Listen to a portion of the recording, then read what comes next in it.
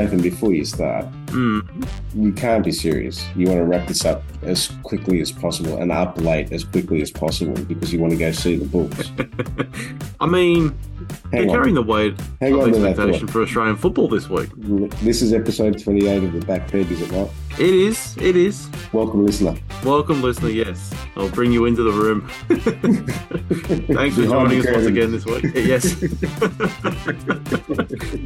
You joked many times that there is no curtain on this joint. Right. The curtains got singed and burnt to a crisp or something. I don't know what happened to them.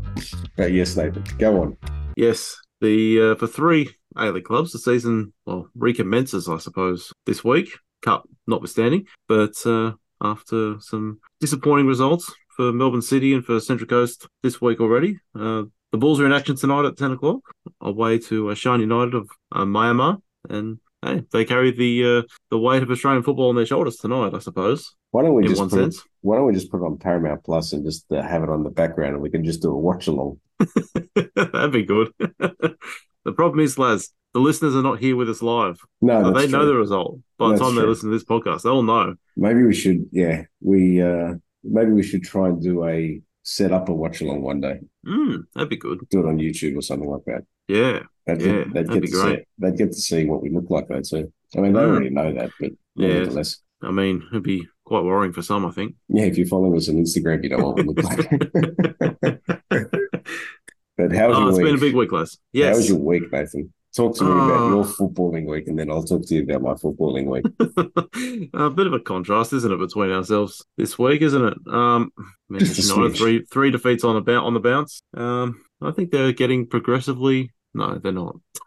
They're not. They're sort of just meandering in somewhere between abject and mediocre. Who are we talking about here? We're talking about Athletic Bilbao, or we're talking about the Bulls? Or who are we talking about here? We're talking about the Red Devils, and we won't spend long on them. And who are they? What's their name? Manchester United, of course. Right, okay. Just wanted to clarify that. So it's not FC United of Manchester or Salford City FC? Or no, yeah. And is it the Glazers' fault? Okay, Gary Neville. Yes. But this is Manchester United. Mm-hmm. Sorry. Couldn't help myself. I had to pull out the Gary Neville. I feel like we start every pod talking about Manchester United. I'm sick of it. Yeah, look, I fear that this is going to have like a Red Devils thing, and I don't know why. But anyway, I mean, look, it's the biggest story in football. Let's just put it out there. And it's a soap opera. It is.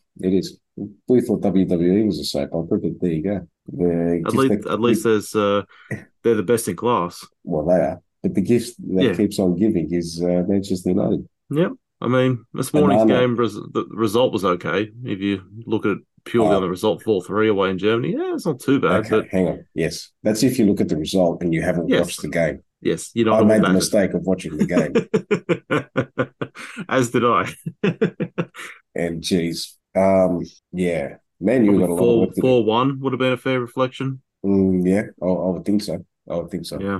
And Casemiro. Dreadful, again. Yeah, but he's got you 2 goals. Yeah, off the back of 75 minutes of dross. I don't know where the Casemiro is from last season, but I don't recognise a player in United's midfield so far this campaign. Yeah, Manchester United have got problems. Look, there's a lot of injuries, there's no doubt, but there have got to be some issues in the dressing room there. But also, it can't help that there's this whole cloud around the club and the Glazers wanting to sell, not being able to sell, not being realistic as far as what the price is that they're trying to garner. Well, apparently they want 10 billion now. Yeah, joke. That's a joke, right? And the thing is that there's no dose of reality there, because Manchester United, yes, they might be the biggest brand as far as football is concerned in the English-speaking world. However, they are not worth that amount of money. And yes, they might still garner big sponsorship deals as far as front of shirt. But at least we still have that. Yeah, well, you can have that. But the biggest kit deal and biggest front of shirt sponsor deal in world football. And I don't know why, Nathan, to be honest, because the club is dross. Well, you said it yourself. They are still the most recognisable football team in the English-speaking world. Yeah. Look, and I mean, them and there's a clear top 3 in world football. I would say clear top 4. and I mean, two we of can them, debate on the semantics of that, but anyway. well, look, in fact, I would say a top seven actually, Oh, or eight. I'm I extending the mean, list. I'll tell you why. Let's go through it quickly, right? so you're going to get So we yourself can get off in here, are Manchester you? United. So we can get Newcastle in here, yes. No, no, no, not at all. I would say in rank Real Madrid, Manchester United, Barcelona, You're putting us above Barca, that's nice. just Liverpool, right? Mm. I would then say Juventus, stunned What's that, silence. 5? Yep. Okay. Yeah, keep going. All right. The two Milans, AC Milan and Inter Milan, and then Bayern Munich. In terms of what? Recognition? In terms Brand of... recognition and brand value. I don't hate the list, to be honest. Legacy. No, I don't hate your list there. Thank you. I'm here every week. Thank you very much. How far down your list does Arsenal go? I've got a joke about Arsenal. Go on. And this was sent to me by a family friend who shall remain nameless, just for the sake of their own identity. Yeah, they don't want to get outed. Exactly. So 3 Englishmen are starving in the desert and they stumble across the carcass of a camel, but they can't decide on how to divide the camel up. They agree to share the camel based on their football team. Mm. The first guy says, I support Manchester, so I'll eat the chest. The second man says, I support Liverpool, so I'll eat the liver. The last man says, I support Arsenal, but I'm not hungry. Does that answer your question about Arsenal? I think it does. Yes, Okay. I think it does. I dislike North London equally. No. That's a lie, you know it. That's a lie. No, I have a soft spot for both North London sides, right? Especially when Daniel Levy speaks. But yeah, and we'll get onto that in a minute, actually. But Arsenal and Spurs, they're recognisable brands, but they're not in the top 7 or 8. No, I Nor do is think Chelsea for that matter. Arsenal are the most recognisable London club, I think. Yeah, I'd agree with you there. And I think they would be getting close to the Milan clubs. I'm not saying they're past them, but they'll be getting close. And that's just because of the behemoth of the Premier League and everything that comes with that. Sure. But anyway, in terms of clubs of the continent, like yeah, I don't know. There's not too many more, to be honest. Not too many that get into that like upper echelon. No. There are some big clubs in Europe, but they're on the continent, but not in that top not in that top tier category there. But we could do lists of each continent anyway. But hey, that's the European 8 that I reckon. Yeah, I mean the only clubs I could really throw in the mix would be Atleti or maybe Ajax, maybe Benfica. All big clubs, but not in that class. No, of course, yeah. There's a gap. There is a big gap. Are you happy we got off Manchester United now? Yeah, actually. Do you want to go back to it or not? No. Okay. Moving on. No. One thing I will say is that I think that today's performance was much better against Brighton, than the one served up against Brighton at home. I said move on. I said move on. No, we have to talk about Brighton. Oh, yeah, that's why I say move on. You must have been absolutely disheartened when you saw that and how easy Brighton tore Manchester United in the new one. Well, it wasn't a surprise. They've beaten us 4 times in a row now in the league, and they deserved it. I mean, Manchester United had a good 20, 25 minutes or so, just like they did this morning against Bayern, but one mistake or one change in tactic or anything, any form of adversity whatsoever, and they just crumble. Whether it was the Andre Onana error this morning, they just crumble, or the Zerbi's change in tactics on 20 minutes or so, where just any slight change, any variation from what they're doing at the start of the game, and there's just no answer to it whatsoever. What did Klopp say, mentality monsters, about his Liverpool team? Yes. And people refer to Manchester United as mentality midgets, and it's accurate. That's one way of looking at it. They crumble. They got no backbone whatsoever, and it's a problem. And these are still ongoing issues in the dressing room that the manager was tasked in sorting out. It seems to be infecting more players than rather dealing with the source, whatever the source is. And I don't know what the source is. It seems to have gone backwards, hasn't it? From last season, yeah. Yeah. Maybe we need to get your friend Laurie Whitwell back on again. Or the pod's friend, Laurie Whitwell. I like Laurie. But, like I said, we can't talk about Manchester United too much. But, yeah, it's a story that keeps on giving. And they're suddenly now the Arsenal of 5 years ago. Oh, we're worse than that. Yeah, you are. I just was trying to make it feel better. Arsenal 5 years ago was what? Emery? Yeah, something like that. Close enough. Wenger was, Wenger was gone pretty much. If not, had just left and Emery had taken over. And the rise of Yes. Arsenal fan TV. Yeah. And that Oh, I was story guess and a half. the rise was before that anyway with Wenger. Yeah, it was the But last couple of years of Wenger where it got really popular. yeah, but anyhow, we digress. We digress. So we've covered off enough of the Red Devils. I think that's done. Yeah. I've been All saying right, move on for about 10 minutes now, guys. all right, okay, let's go. Let's go. Newcastle. Newcastle. Decent point. Okay, let's talk about Newcastle.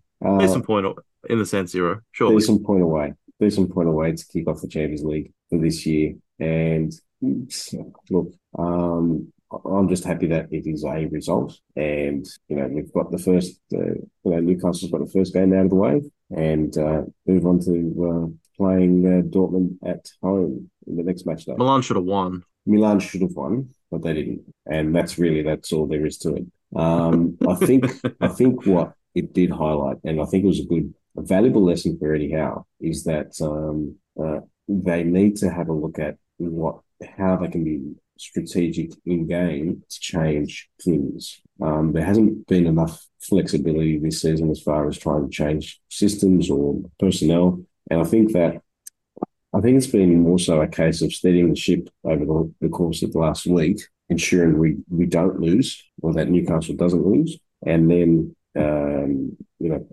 worrying about playing style and formation and all that kind of thing. So it was good to get a win against Brentford in the Premier League. I think Newcastle were the better side on the day and could have had more, but against Milan, it's a different step up against a legacy club of the Champions League and a good results away at the San Siro, I think, and bring on match day 2. Whenever you say legacy club, it reminds me of, was it Florentino Perez that referred to supporters as legacy fans and football needed to change its outlook and change its demographic and change its whole nature to target new eyes. I get it.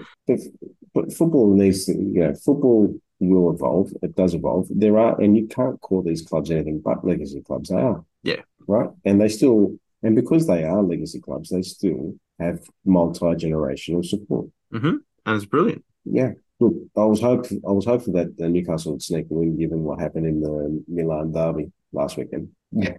I thought it would have been based on what happened in Milan the night before. Well, yeah, look, that was very sad, wasn't it? Yeah. For those that don't know, there were, I think there were 8 in total Newcastle United supporters attacked, unfortunately, and I think that's uncommon. Violently attacked, which is very sad to hear and see. Thankfully, no fatalities. Thankfully, but stabbings aren't good. No, and yes, not that uncommon when it comes to English teams going to the continent. Yeah, I don't understand why that happens, but obviously there is a history there between English football supporters and the rest of the continent, but there's still no excuse for, just treat people the way you want to be treated. And when you're going over to a place, respectfully, the local customs, if you're going to have a drink, just do it responsibly. Don't make a show of yourself. Yeah. I mean, if you keep to yourself, you'll be all right. Yeah, very much so. And I think there's some suggestion that you shouldn't be wearing team colours while you're out and about in some cities in Europe, which is a sad thing to say. Yeah, it is. But let's get to the more positive stuff and the football that was played. We could touch on the Milan derby last weekend, but I'd still would probably want to circle back to the Champions League played over the last couple of days. And I think the most entertaining game happened in the group that your team is in. I don't want to mention them by name because we've mentioned them enough times. Too many times. Galatasaray versus Copenhagen. Cracking game and cracking goals. Yeah, they got a good team there, Galatasaray. There's a lot of, I think it's one of the other podcasts in Australian football that they do a name recognition index. Oh, yeah. And like to get a couple of their presenters on. Yeah, that'd be good. It would be good. Don't know if they're still going, but yes. But yes, they have a lot of players with a lot of familiar credentials, I suppose, is a way to put it. But they look like a really good team on paper. And are you scared, Nathan? Scared? No, I wouldn't say scared. They are the biggest threat to come out of this group. That would cause a surprise. Right. Which, look, it still would be a surprise. Yep. If either Galatasaray or Copenhagen get out of the group. Yep. But I'm really looking forward to that fight for third. Maybe Galatasaray can push it up, but am I confident of Galatasaray rolling over for Manchester United when they come into Turkey? No. Okay.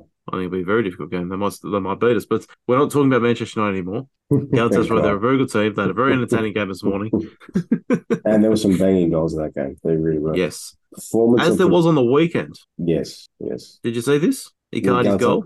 Sorry. Icardi's goal for Galatasaray on the Yes, weekend? yes, yeah, yeah, yeah. I did. Ziyech's shot was clocked at, what was it, 110? Something like that, That's Ks. right. And Icardi, I don't know how, he's A, controlled it and B, not got a concussion, but he's flicked it It's into true. the corner with the deftest of touches to put it away. Brilliant goal. Brilliant goal. Mm, And I'll tell you what, some of the players they signed recently, Galatasaray, I'm half surprised they haven't gone off to Saudi, but mm. good for clubs Strong like. league. Strong. Yeah, it is a strong league. Strong league. It doesn't get a lot of credit for it either. Yeah, and I think you'll see. Look, obviously there are players that are able to chase the dollar, and that's all good. However, there are some very competitive leagues on the continent, and Turkey is one of them. I don't know where they sit in the coefficient, but surely they're in that mix for best of the rest. Outside of, well, France is not considered Big Five anymore, but maybe on the next tier down, they're surely the best of the rest. Yeah, I don't think you're far off. But what I was going to say was, what I was going to ask you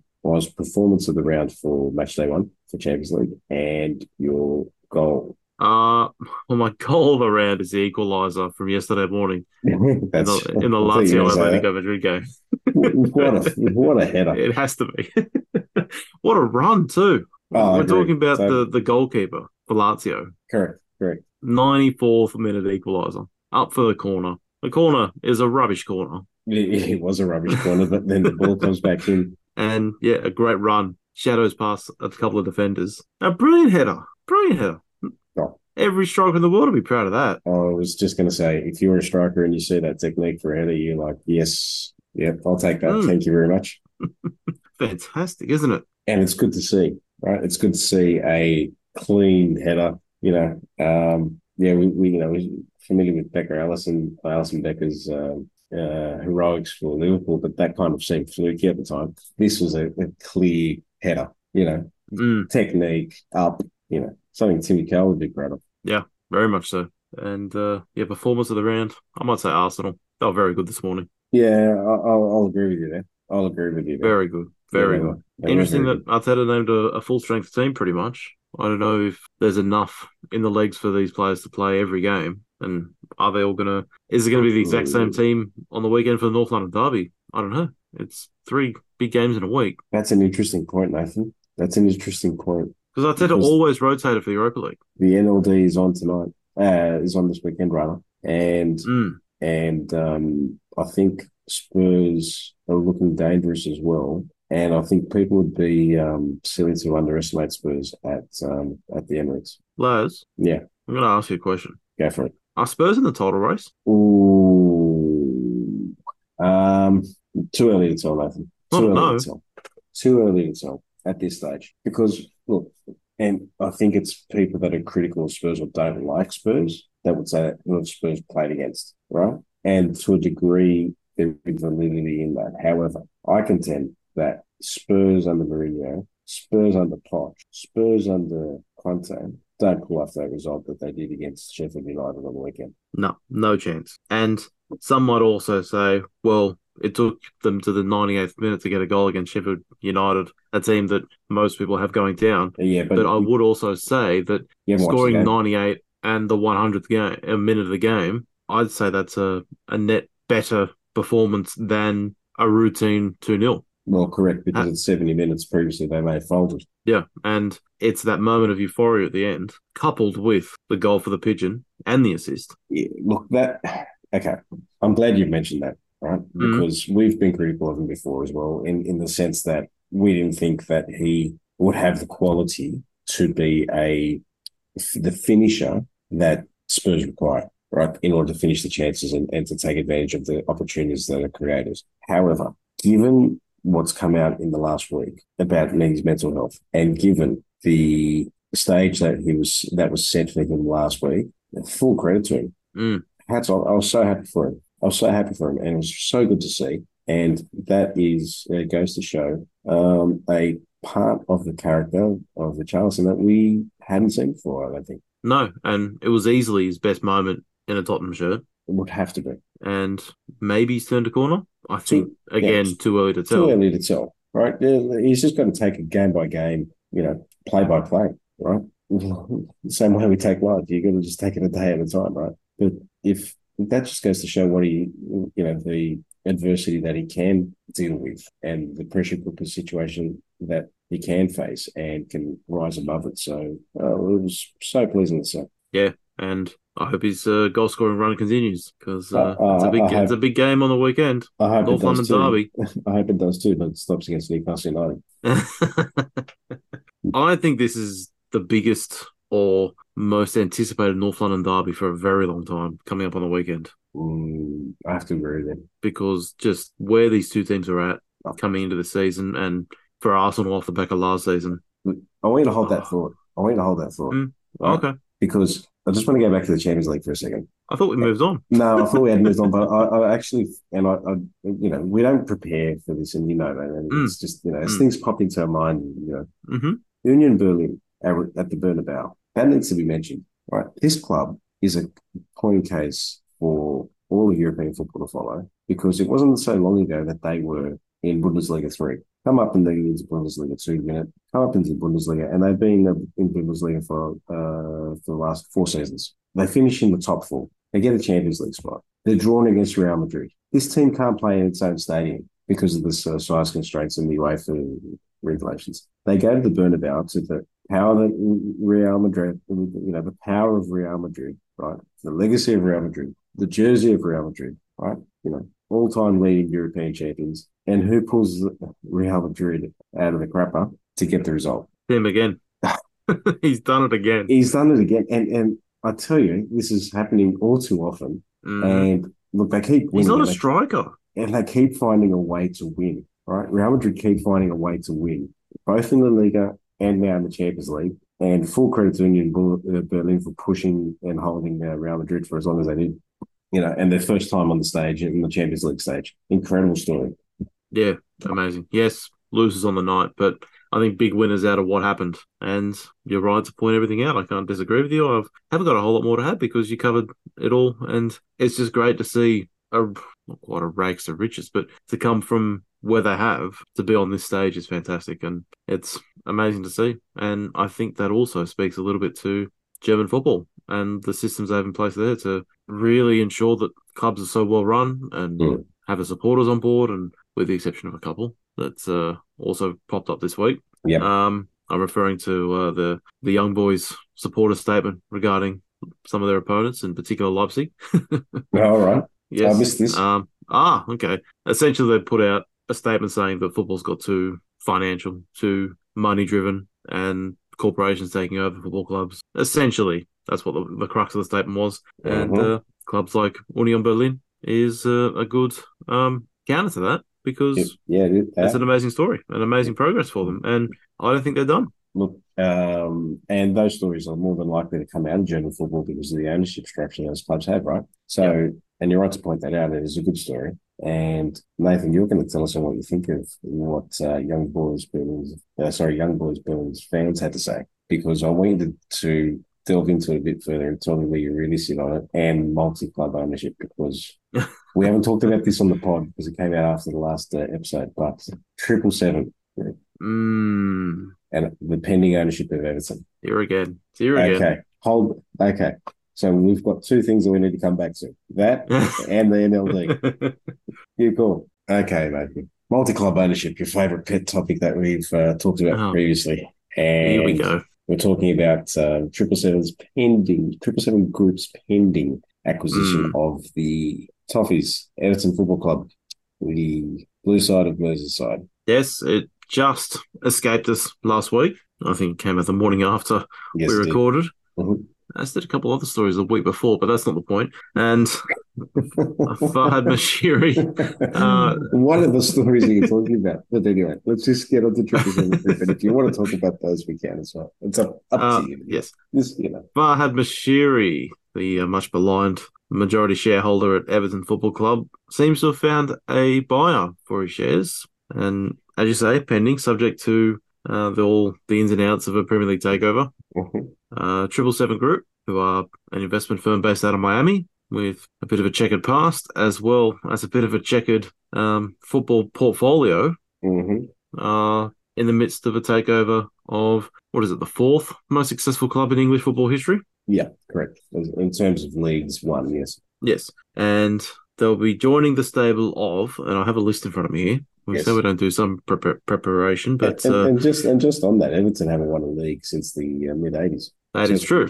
40, nearly 40 years since Everton have won a league, Hmm. and they are the fourth most successful club in terms of leagues won. It shows how good they used to be. That's right. And so, yes, Everton will be joining the stable of Hertha Berlin, not Union Berlin, who we talked about just before, but Hertha Berlin, their crosstown rivals, Hmm. who got relegated last season and last I checked, are bottom of the second Bundesliga.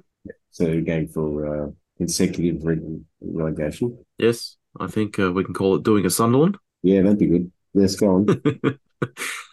Also is Sevilla, who were in a relegation battle last season. Yeah, although I think they're in a stronger position this season. Mm. Mm. Genoa, who were in a similar boat in Italy. Yeah, Vasco da Gama, who are in a relegation scrap themselves Brazil. recently.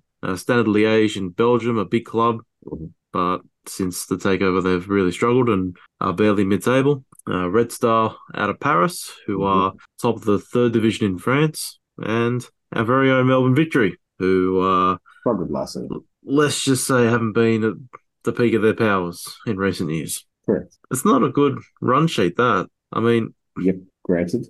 I'm against multi-club ownership at the Mod- best of times, Mhm. but when you're joining a stable full of clubs that have been struggling since they've been taken over by the same people, it doesn't bode well. So it might be a case of out of the frying pan into the fire for Everton supporters. Mhm. But this is beyond football as well. 777, their owners themselves have had a little bit of a checkered past, where one was on charges for drug trafficking, and the firm's been accused of fraud and racketeering. Nothing has been proven thus far, though. No, oh yes, Mhm. accusations, as I say, Yes. accused Mhm. and charged, but it doesn't look good. It does not look good. I wouldn't be optimistic if I was an Everton supporter. No, I agree with you. But what is your biggest gripe with regards to multi-club ownership? I mean, we've Your talked biggest about gripe, them. your biggest gripe, if I'm not mistaken, is that you're concerned that one club becomes a primary club of this group, and then the other clubs just become feeder clubs for the or farming clubs for the bigger club. Is that correct? Beta clubs, they also are sort of a representative of whatever culture the primary club has Mm-hmm. and how much that would change with new Mm-hmm. owners. Mm-hmm.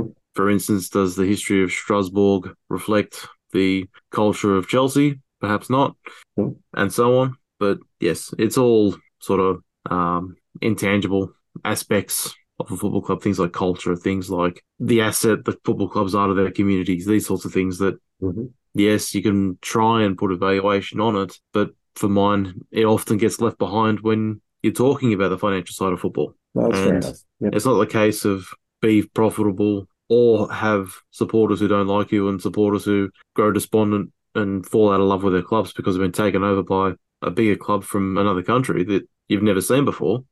But surely there's a way that it can work and be profitable without being subject to the whims of someone else in a different country. Like, for instance, Tony Blumen, Brighton is fantastic. Mm-hmm. Tony Blumen, Union Saint-Gilloise, they might be slightly more successful, but I don't know. You have to ask supporters of that club. But would they value their independence higher? I don't know. That you got to ask them. I If I think, was a supporter of Union yeah, Saint-Gilloise, I'd love my independence. sure. But Nathan, I think with regards to that point, the supporters and the club administration clearly aren't supporters of the holding football group, right? Or the owners. They're not. They're supporters of the football club and they're administrators of the football club. And they're charged with being either, and in particular the administrators, are charged with the responsibility of running that football club and acting in that football club's best interests. You're right. You don't support an ownership group. Unless you're a Melbourne City fan, because Melbourne City bought Melbourne Heart and changed the colours to Melbourne City and like, to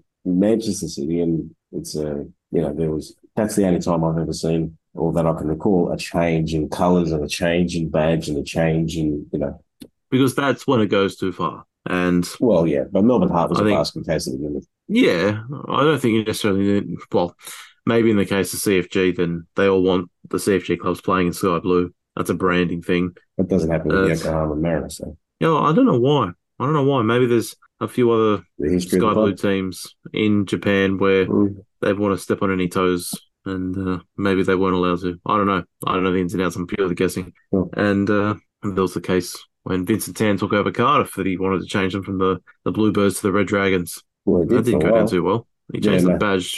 Did he change the colours of the kit too? that's right. He did. That didn't go down too well at all. No, it didn't. But yes, that's the top and bottom of it. Essentially, it is off-pitch things, supporter values that is my gripe with multi-club ownership. Okay. And yes, you don't support the owners, Mm-hmm. but they are intrinsically linked. Like every time a Newcastle discussion comes up, the Saudi point is not far away. No, but that's only because of the owners of who the owners are. There isn't a multi-club approach to what the Saudis are doing. So the Saudis have obviously Isn't there? no, there isn't because it's the Isn't league. there? No, there isn't. Why? Who else have they? Who else have they acquired? No, Well, I outside mean, Saudi. well, yeah, outside of Saudi, that's the Okay, thing. okay. So that's what we're talking about, here, right? So outside of But Saudi, yeah, who have they acquired? No there one. isn't anyone. Okay, so But the that's not Saudi league. necessarily the point I'm making. No, but it's different to the multi-club ownership model that you're talking about, which is the C Football Group, the 777 Group, right, and others. Yes, but the owners are intrinsically linked. And look, you look at Chelsea, the Todd Bowley angle is never too far away. Like the Okay, but owners what's your are point a with part regard of to the this, though? My point is that you can't detach the owners from the football clubs you support. You don't necessarily have to support the owners, but the owners aren't going away locked in the cupboard not to be looked at. Okay, so all right, you've brought up Chelsea and you've brought up Newcastle United, right? Who are owned by one owner, by one club owners, effectively. Why is it that you're bringing them up and you're against the multi-club model? So you're saying that by association, right? These clubs, so Newcastle United and Chelsea have their owners and they're associated with their owners, and that's fine. I understand that point. What are your concerns with regards to the multi-club owners? And are you saying that the owners can't act in the best interests of these particular clubs, or that they're compromised because of a perceived biggest asset within those groups, and that they are forced to act in the best interests of the most valuable asset in that group, or the most valuable club in that group, the most successful club in that group, to the detriment of the other clubs in that group? Is that what you're contending? Essentially, yes. And the reason why you see a lot of interest from Premier League owners on the continent, Tony Bloom with Union Saint-Gilloise and Todd Bowley with Strasbourg and so on, is that so they can sign 18-year-old kids from Africa or Brazil or South America, Central America, wherever. They wouldn't get a work permit in the UK, so they can loan them to these clubs on the continent so they can get up work permit points. That's the reason. That's why they want to do it. Okay, but hang on, isn't that clever? Sure, it's clever, Okay, and but just because it's clever, that doesn't mean that it should be allowed to be done. But hang on a second. What is stopping me from doing that, aside from being a multi, right? If I was a multi and football was my thing, and I wanted to have a club here and a club there, and I saw that, hey, there's an opportunity for me to actually invest in a club overseas. And you know what? If this club, if let's say, for instance, I had a club in Greece and, I'll be Marinakis for a minute, right? God, I never thought I'd say that. If I'm the owner of Olympiacos, and the owner You'd of be sending him Christ, down to the second division, lads. That's what you'd be doing. hey, that's not true. That is not true. And those dispersions against my character, I'm offended, Nathan. And with all due respect, fuck you. There's no need for that. Just because I have a dislike of Olympiacos doesn't mean that I would send them down. No. Because I wouldn't dislike them if I owned them, I can tell you. Now, if the point is that you want to, you're saying that you don't agree with owners fundamentally setting up a farming system of players, or a development system of players who are playing in one league and that might be successful in another league, a higher quality league, where they happen to have a club as well. Yep. What is the problem with that? Isn't that smart business if you're a football club owner? I think it is smart business. Okay. And with the second you have professional football and you have private ownership in clubs, wouldn't that be a smart business model for you to do that? Yes. Okay. And I don't So blame where's the any problem owners that then? go about doing that. But I Okay. don't think So who I do you don't blame? think So do you lay individuals blame? So do you lay blame at the regulators of the game? I do And what would you like them to do about it? have a maximum amount of shares that you can have in multiple clubs. If you own one club, I don't know, as a random ballpark, as a number plucked out of thin air, let's say 25%, say 15%, could be anything in that sort of area. Hang on a second. As So, mm, as owner of Nottingham Forest, for instance, I would own more than 50% of that, but I wouldn't mm, be able to own more than 50% or the controlling interest in Olympiacos. Is that what we're saying? that's what I'm saying. And why do you, because effectively, if you're in control of that, then you are starting to look at potentially a farming model. Is that what we're saying? A farming model, a potential conflict. Conflict, I don't buy. And there are several reasons why. You're waiting for me to say that, weren't you? No, I wasn't actually. But, well, not several reasons. There are a couple of reasons why. One is the players themselves. You couldn't tell me that there are players who, let's say, for instance, like we've said before, Nottingham Forest happen to play and get across in the Champions League, right? Not going to happen. But let's say it's the Europa League. By some miracle, Nottingham Forest end up in the Europa League spot because that's Olympiacos is never worth the money, right? Europa League. So they happen to play against each other. They're drawn against each other in the same group. Are you going to tell me that you think the Olympiacos players are going to take it easy against Nottingham Forest players and vice versa? The fact that it is the first point that you bring up regarding a conflict means that at some point in the week leading up to the game, it would enter the player's mind as well. And that's more than enough. Bullshit. I'm sorry, Nathan. Bullshit. Be it a passing thought, if you've got half a Come dozen, on. or You if cannot you've got a sit couple of there. players that are going on loan to a club Oh, that well, actually are owned by their opponents, I'm they not saying can't they're going play, to take right? it easy and pull out of tackles or anything, but it's going to be at some point in the week leading up to the game in the back of the mind. Oh, come on, Nathan. You cannot sit there and seriously tell me that professional players are going to worry about, oh, geez, that's my employee's other team. Oh, I better take it easy on them. They're going to be worried about trying to make sure that they actually are themselves in a good light and that their team that they're playing for is in a good light. They couldn't give two shits about the other team. Do you Zero not percent of concede that? players. Sorry? 0% of players. I know you're going into match fixing territory or something like that. So let's say, I'm not suggesting match fixing. well, okay, what are you insinuating then? I just think it is it within the realm of possibility that a player may think, oh, I want to come back and play for the main club next season. I don't want to break a player's legs in the other team, and then I'll be banished forever. For a start, they wouldn't look at the other club as the main club. The They wouldn't owners look at the do. main The club as the owners main do. club. Hang on. The owners do. Maybe not the players, not the coaching staff, not the administrators of the clubs. So you don't think the players of, I don't know, Girona you don't think they think of themselves as that, not at the main club, not at Manchester City, the ones that are on loan Mate, there. if Girona happened to be playing against Manchester City in the Champions League, right? That's not the point. No, it is the point because that's the competition. They're going to be playing against each other if they happen to get drawn against each other. The likelihood of it happening is not the point here. Okay, well, what is the point? The point is, if it does ever happen, then there is a problem there. Okay, what do you think is compromised? The integrity of the competition Slightly. by what reckoning? I mean, we're going around in circles a little bit here. No, I know that, but what I'm trying to understand, right? I'm trying to understand and get you frustrated. No, I'm trying to get you to understand why, like, what the concern is, because I don't see a concern as far as players themselves having that issue, right? And the administrators of each individual club having that issue. Now, where it would become an issue is, let's say, the boss man, Martin Mackis, turns around and says to Nottingham Forest, directors and Olympiacos directors or the coaches, right? Hey, I want you guys to go easy on each other and I want this to be a draw. Yeah, well, that's match fixing. Exactly right. But don't you think that these owners who have plowed millions of their own money into these businesses, right?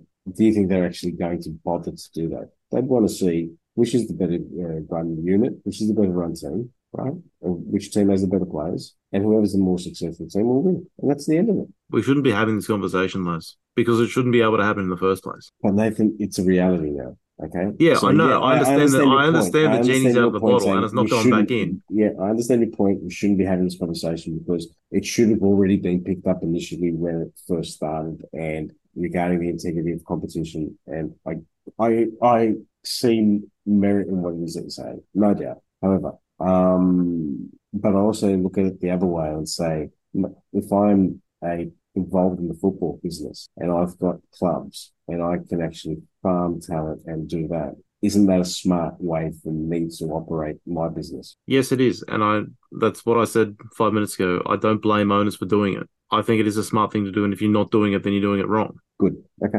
Take advantage of the rules if they're there to be taken advantage of. Okay. Well, I'm Sure, glad you agree go on for that. it. I'm glad Yeah. you agree on. I'm glad you agree on that. You don't like it, but you I do don't agree. like Yeah, it, it's smart. Yeah. but it If is you the were in this smart thing to do. position, okay, if you're in this position, if you happen to be employed by one of these organisations, would you feel compromised in any way? Well, I don't know. You'd have to put me there first. Wink, wink, nudge, nudge. All right, so Manchester City Football Group, Nathan Gould is available. He's available for employment and engagement. 777, maybe, I don't know. But hey, Nathan Gould's there, and I'm not too far behind it. But, and you would have to, do something about that website that you got. But there you go. Yeah. I It was mean, good to get an argument in. We haven't had one for a I while. think so. Well, Yeah. heated discussion. Yeah. You You got still your were big stick quite out and started. refrained, Yeah. I mean, I don't know. Been over it a few times. I'm not going to really kick off because there's nothing I can do about it, to be honest. Nothing's going to change. As I say, the genie's out of the bottle and it's not going back in. I Yeah, don't think no, there's that's anything right. UEFA can do even No, that's right. because they're not going to force owners to sell their football clubs. Yeah, and I don't think that well, you're right. You're right. If it hasn't been regulated on in the past, well, it's very hard to claw back now that the genie's out of the bottle, no doubt. I also don't think UEFA particularly care about it. I don't think they would stop it if they could. You are right there, pal. You're right.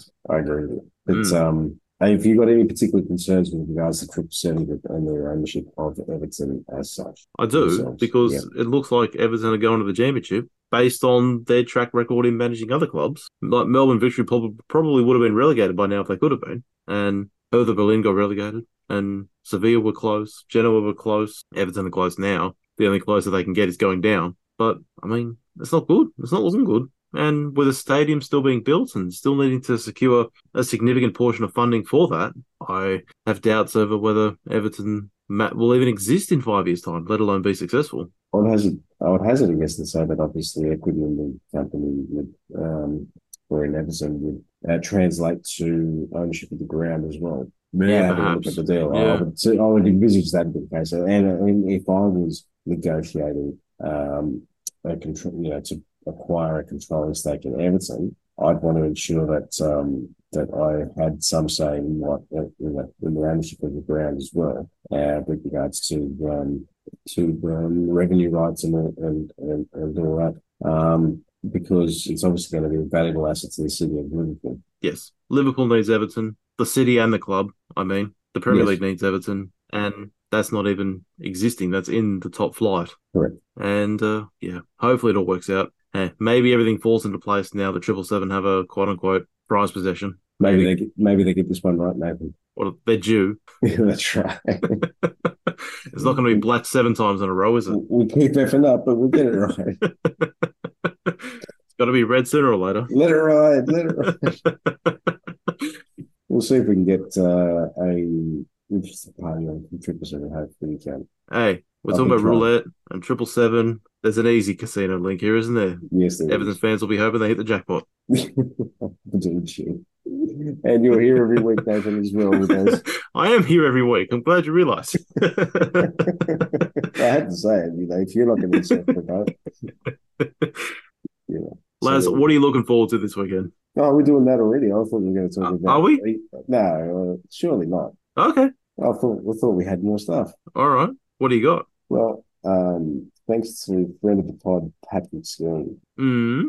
Did you know that Al Nassr was playing in the Asian Champions League and went to Iran over the last couple I of days? did see this, yes. Do you want to elaborate? Because that's a hell of a story. Well, Cristiano Ronaldo, as we all know, playing for Al Nassr. Should say Cristiano Ronaldo and company. Yes, we should. It's not a one-man team. It's not a one-man team anymore. It's just Sadio Mane.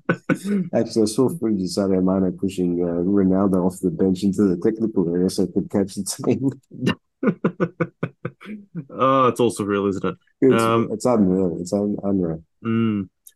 Asian Champions League, as we said at the top of the show, is starting off, and the first game for Al Nassr was away in Iran, And yeah, on the team bus, there was a swarm of people trying to hunt it down and get a glimpse. And yeah, I'm not quite sure who else is in Al Nassr's group, but whenever they do go away, there'll be two more away trips in their group, of course. It's going to be similar scenes. And it's amazing for some of the people who get to see Cristiano Ronaldo and co up close and something they never would have thought possible. Like, Yeah. for instance, Mm. Melbourne City blitz the East Asian side of the Champions League. Could very well be having Cristiano down here in Melbourne. It's not likely, but possible. And look, in a competitive game, it would never happen. Not for a club side, anyway. Yeah, you're right there, Nathan. You're right. Yeah, I'm just trying to find this actually, and I'll like I said, I'll credit Patrick Skeen because he posted on his LinkedIn page. Here we go, and to quote Patrick, right?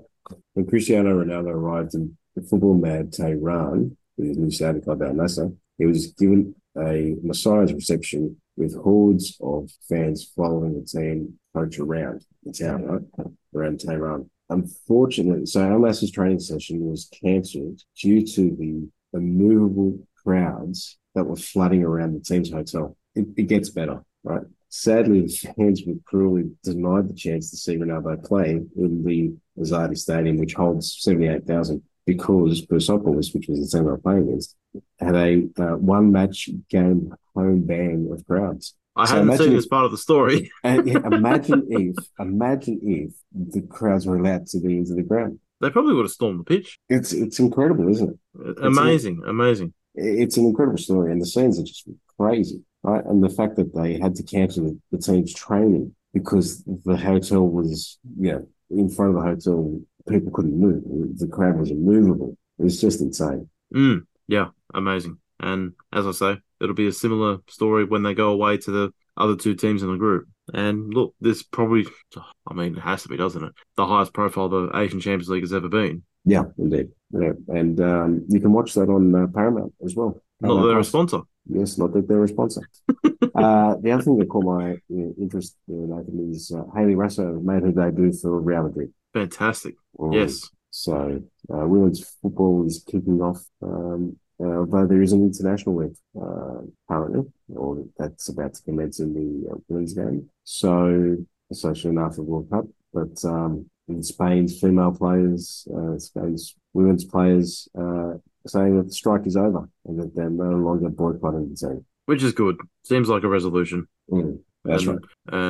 It's not a case of necessarily moving on and forgetting what happened, but Correct. We can move past this specific incident, this specific issue, and get back to some sort of normality and with improved conditions overall. So yeah, and the Women's Nation League, the Euro Women's Nation League, is about to kick off, and Spain and Sweden are being drawn in the same group. Whoa, I hadn't seen that. How have you ever worked that? How good's that? Well, it is the Nations League. It is the Yeah. Nations League, yeah. That's true. That's true. So not bad, is it? Not bad. Well, the two best two of the three best teams in Europe. Two of the three from the World Cup. Forgot about England. Well, they can be forgettable, but But that'd be great. I'll tell you one thing I did see, and I only saw it today, is Big Ange, and we'll talk about that in NLD now. But Big Ange, I don't know why they call him Big Ange, but anyway. Should we say Big Ange, our Ange? What should we say?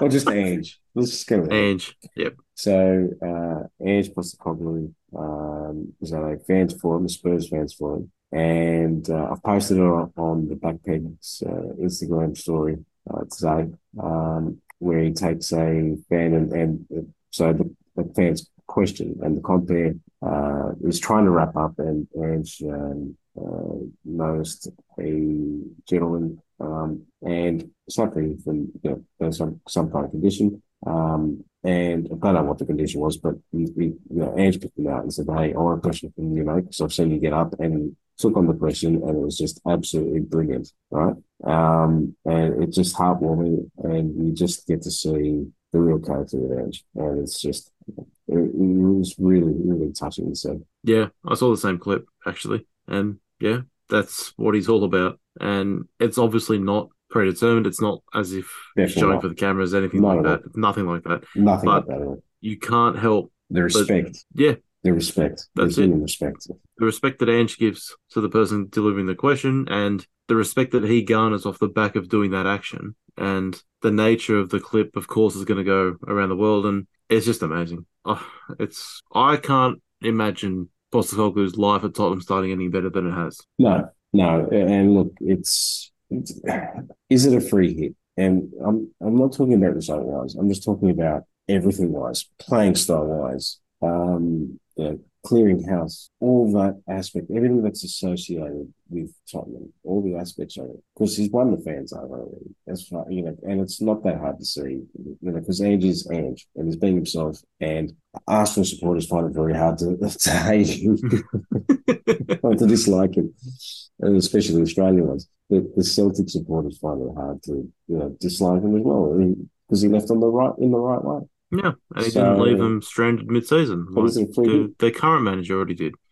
That's right. Is it a free hit for Ange? I think it is. I think he's got carte blanche this season. I think so as well. Like in an alternate world where they lost 3 of their first 4, and there was a lot of question marks, and is this the right guy for the job? Sort of questions would have been coming up already. I don't think there would have been a case where there's any sort of pressure whatsoever on Ange until at least Christmas. So not that he's needed it, but he's got a long leash. We'll talk about the NLD back in a minute, but you've been saying this for the last couple of episodes, and you've got me thinking about it this week, and that's Pochettino at Chelsea. And I know this isn't not a Champions League, a Premier League show, but it has been this week. Well, it's kind of hard not to, though, isn't it? Really, because everything else in the continent has been status quo, except for the Milan Derby, which was just Milan Derby was just a blowaway, right? But the Pochettino, these are the stories I keep on giving, and because they're so unique in the sport itself. Like Chelsea is a unique situation, and Pochettino is a unique manager, and this is just something that's just ridiculous. Oh, I saw a stat during the week. What was it? It was something along the lines of Chelsea. What was the time frame? I think it might have been January 21, I think, or maybe January 22 or something like that. Around that sort of time was the last time that Chelsea beat a team in the Premier League that was in the top half at the time they beat them. Wow. They've only beaten sides in the bottom half. Wow. Okay. In like 18 months, something like that. It's just ridiculous, the form that they've been in. Another one for you too, I think. All right, let's go. I've got another Chelsea stat for you. Mm-hmm. And I think it's, again, I've got the time frame a little bit fuzzy, but it's since a particular manager has taken over. I'm not sure whether it's Graham Potter or Sean Dyche. Yeah. But Everton are only 2 points behind Chelsea with 2 games in hand. It's this calendar year. That's what it is. I remembered it. Wow. This calendar year. Everton are 2 points behind Chelsea with 2 games in hand. Frank Lampard was at both clubs during the calendar year. I think you've hit the nail on the head as the link. Yeah. Look, Poch needs time. There's no doubt about it. Right? Is he going to get it? I don't know. He should. He should. But he should. I don't think he will. If Chelsea enter into a relegation battle, then goodness knows. But it's definitely watch the space with regards to Chelsea, because they'll be providing some popcorn entertainment very soon. So it keeps going the way it's going. But all right, let's get back to the NLD and Ange. And we think that he's got a free hit this year. But what are your thoughts on this upcoming NLD? We've been saying it throughout this episode, actually. I think this is one of the best NLDs in prospect for a very long time. Both sides look really good. The midweek contest, I suppose, is more of like a training run by the end of it for Arsenal over PSV. Is there a case of the midweek off being beneficial for Spurs? Perhaps. Generally, though, I think both teams are coming into this really hot, and I don't know how to call it, to be honest. I really don't know how to call it. And I think with the perhaps taking away that Harry Kane penalty that he always gets in a North London derby, maybe that swings it to Arsenal. But look, if you ask me for a tip, I say draw. Yeah, I say draw too. But wouldn't it be something if Spurs are able to go and win? Yeah. If the fans don't love Ange enough already, I think it would make Arsenal very nervous. I think it would too. And some questions will start being asked. They're already starting to be asked before the international break. I agree. I think it would make Arsenal very nervous. And you spend 65 million on Havertz, you spend 110 on Declan Rice, and yes, Declan Rice has been fantastic, but it's a big outlay. And with big outlay, look, it's not his fault. He's not worth that much. I'm sorry. He's very good. He's not worth that much. But he's not worth that much. No player's worth that. Well, except for maybe Jude Bellingham, right? But still, Jude Bellingham didn't go for that much, did he? I think if he was coming to the Premier, he would have. Possibly. Honestly, I think that's the difference. Yeah. No, I agree. So, You've got to factor in a 20% tax or 20% loan with the English club component, no doubt. yeah. But the point is, it's a big outlay for Arsenal this season, and with a big outlay comes big expectations. They're not the plucky team that is a surprise title contender this season, as they were last year. No, I agree. And really, from what we've seen, 5 games in the league, they look well off City. They don't. It looks like the gap has gotten bigger. I think the gap But is bigger. and really, this City team, they've got a fair amount of injuries at the moment, and combine that with Mahrez leaving and others, the gap shouldn't be this big this season. It should be closer. Yeah, But yeah. I mean, Barry says it on British Football Watch this season that he thinks the title race will be wrapped up by March. It's hard to disagree with him because I think the rest of the top six, plus Newcastle, plus Brighton, Mm. maybe plus Brentford, Don't I include think they'll Chelsea all, in the rest of the top six, please. yeah, I think they'll all take too many points off each other for one to emerge as a contender for the title. Yeah, look, I think Arsenal and Liverpool are probably second or third. Sorry. Arsenal and Liverpool finished second, right? With the other one finishing third. But basically, they're the two challenges to this title. Is there is going to be a challenge because I don't see Manchester City being challenged. I think the gap's grown again, Yeah, I don't really see how it's grown. It doesn't make any sense to or me. why it's grown. Yeah, because Look at the depth that Manchester City has, Nathan. no, but that's my point. At the start of this season, there isn't that much depth there. Yeah, but like they've gone and Players are gotten gone, Vardy players out. are gone down injured. Yeah, they Sure. sure. Centre backs and defence they look pretty good, but going forward, like Jack Grealish has picked up an injury now, Mm. and Doku's raw. He's fresh. He's still got to learn the Pep system, and he'll get Guardiola, and he'll be fantastic. But he's still got to learn that from here. And I think Bernardo Silva's got a knock. I think the biggest indicator for Chelsea, geez. I think the biggest indicator for City's stocks at the moment going forward is that Julian Alvarez has played every minute of the league this season, Yeah, that's which is something. Yeah, not typical at all. Julian Alvarez is usually the first one to get back on the bench. And very the true. fact that he's playing every minute, yes, he's a great player. He deserves all the playing time. He'd walk into every starting 11 in the world probably. But the fact that he's played so much this season means that there isn't too many other options for City. Yeah, no, that's fair enough. That's fair enough. So, what do you got? What are you looking forward to? Well, North London Derby, first and foremost. It has to be, doesn't it? Yeah, That's the biggest game of the weekend. I don't know about that. There's the matter of Madrid derby. North London That's Derby's bigger than Madrid Derby. that's I'm sorry. no, I'm sorry, that's but it is. no, the Madrid derby's on this weekend as well. So I'm looking forward to that. Yep. Yeah, so that'll be interesting to see. That's Monday morning, 5 a.m. outside. So Monday morning will be a big night, or a big morning. Yes. Yes, that it will be. And yeah, I think North London Derby does take the cake for me this weekend. No, that's fair enough. That's fair enough.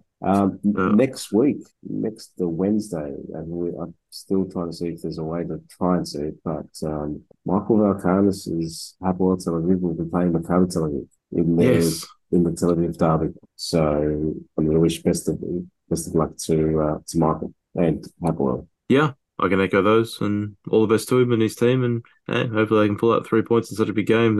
Yeah, They're in the middle of this big run, aren't they? Where they play all their rivals that's in right. one stretch. Yeah, they're sitting on last 3 rounds in and 2 draws in a win. So undefeated so far, but yeah, hopefully they can pick up the win against their crosstown rivals. But yeah, so there's a bit of interesting football to watch this coming weekend. But we've got Europa League and Conference League to watch tomorrow morning, Nathan. So which we'll know, which people will know the results of by the time they listen to the pod. But look, European football, club football is always of interest. So there's some tasty offers there, especially Brighton playing AEK Athens, which will be one to watch. Might get ugly, but yeah, that'll be one that I'll be watching tomorrow morning. Yeah. Is that on the south coast or is that over in Greece? No, that's in Brighton. Oh, it'll be a celebration. And look, Brighton are a brilliant team. They should top this group. And maybe they can make a real run at it. It just depends on, again, the depth. Yeah, I agree. Do they have it to compete on both fronts? I'm not so sure, to be honest. One thing we haven't mentioned for a little while. Go on. MLS. Inter Miami. They're doing well. Aren't they what?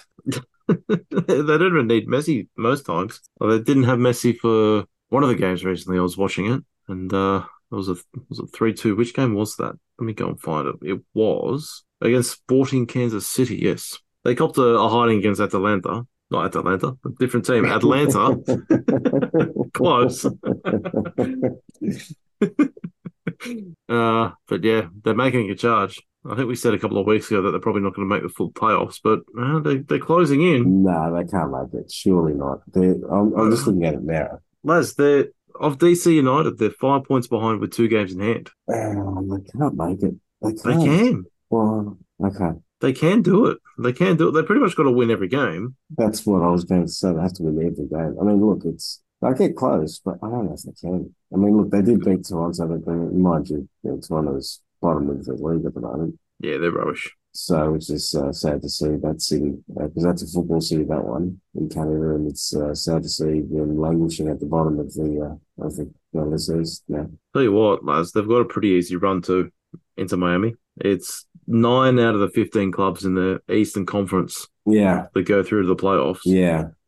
And of their remaining 1, 2, 3, 4, 5, 6 games, they play 4 teams that are around their current position, which is 13th. So they play teams in the bottom third. They might end up in a wild card. They might. Yeah, at worst. Because they have that system, that wild card system over in the States. Americanized system, however it works.